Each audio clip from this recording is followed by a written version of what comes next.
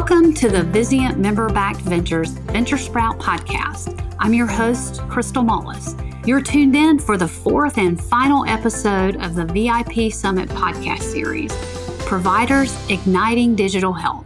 If you tracked along with us from the start of the Summit series, we've taken a look at COVID being the extraordinary care disruptor, the sweeping changes in consumer autonomy, and the different points of entry for healthcare providers looking to dive into digital health.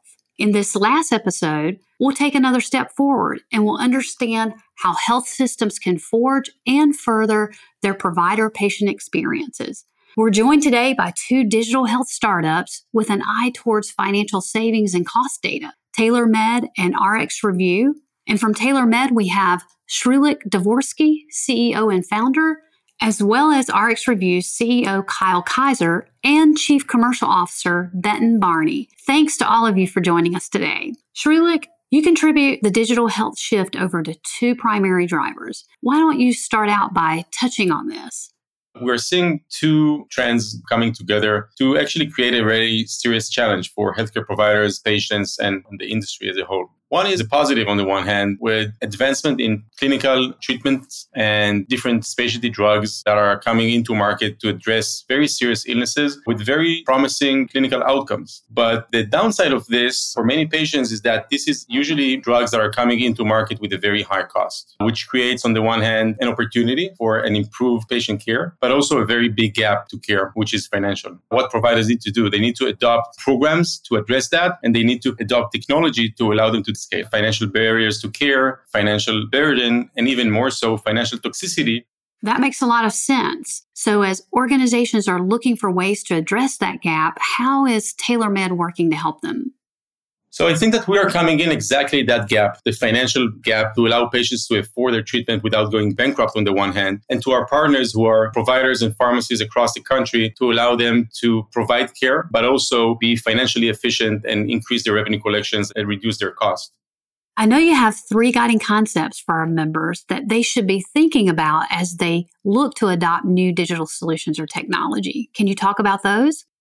So I would definitely look at three main pillars to assessing, I think, any technology, but definitely what we are talking about with regards to TaylorMed. One, how will you be able to serve patients better, put the patient in the center of their care, and avoid as many hardships and challenges that you can through digital technology? Two, how can you automate manual processes that are taking your staff more and more manual time away from patient care? And how can you leverage technology to do that in a more efficient way? And last, but definitely not least, when you are putting together a program, how can you quantify the financial value that it will create to your organization?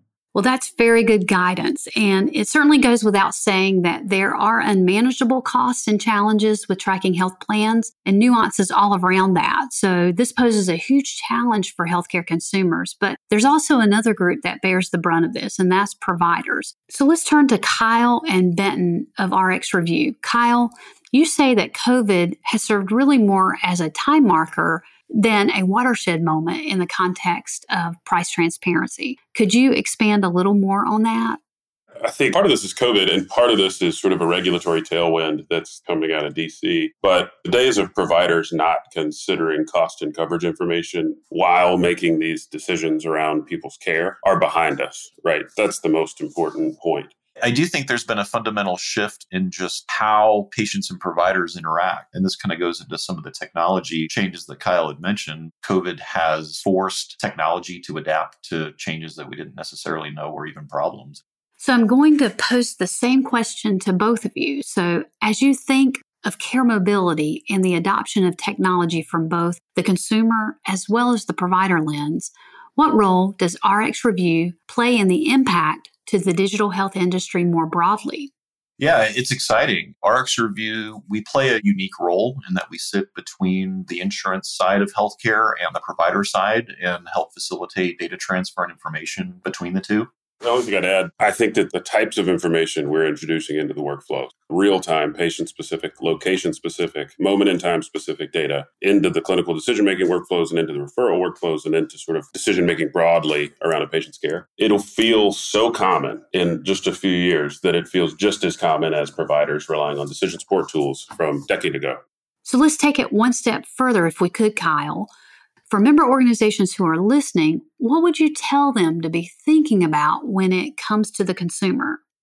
So that you're creating a truly unique, differentiated advantage for your patients. Great advice. Kyle, Benton, and Shrulik, thank you for stopping by today. And thanks to all of our series contributors for lending their insights, visions, and industry guidance. This concludes the 4-part Vizient Member-Backed Ventures VIP Summit series, Providers Igniting Digital Health.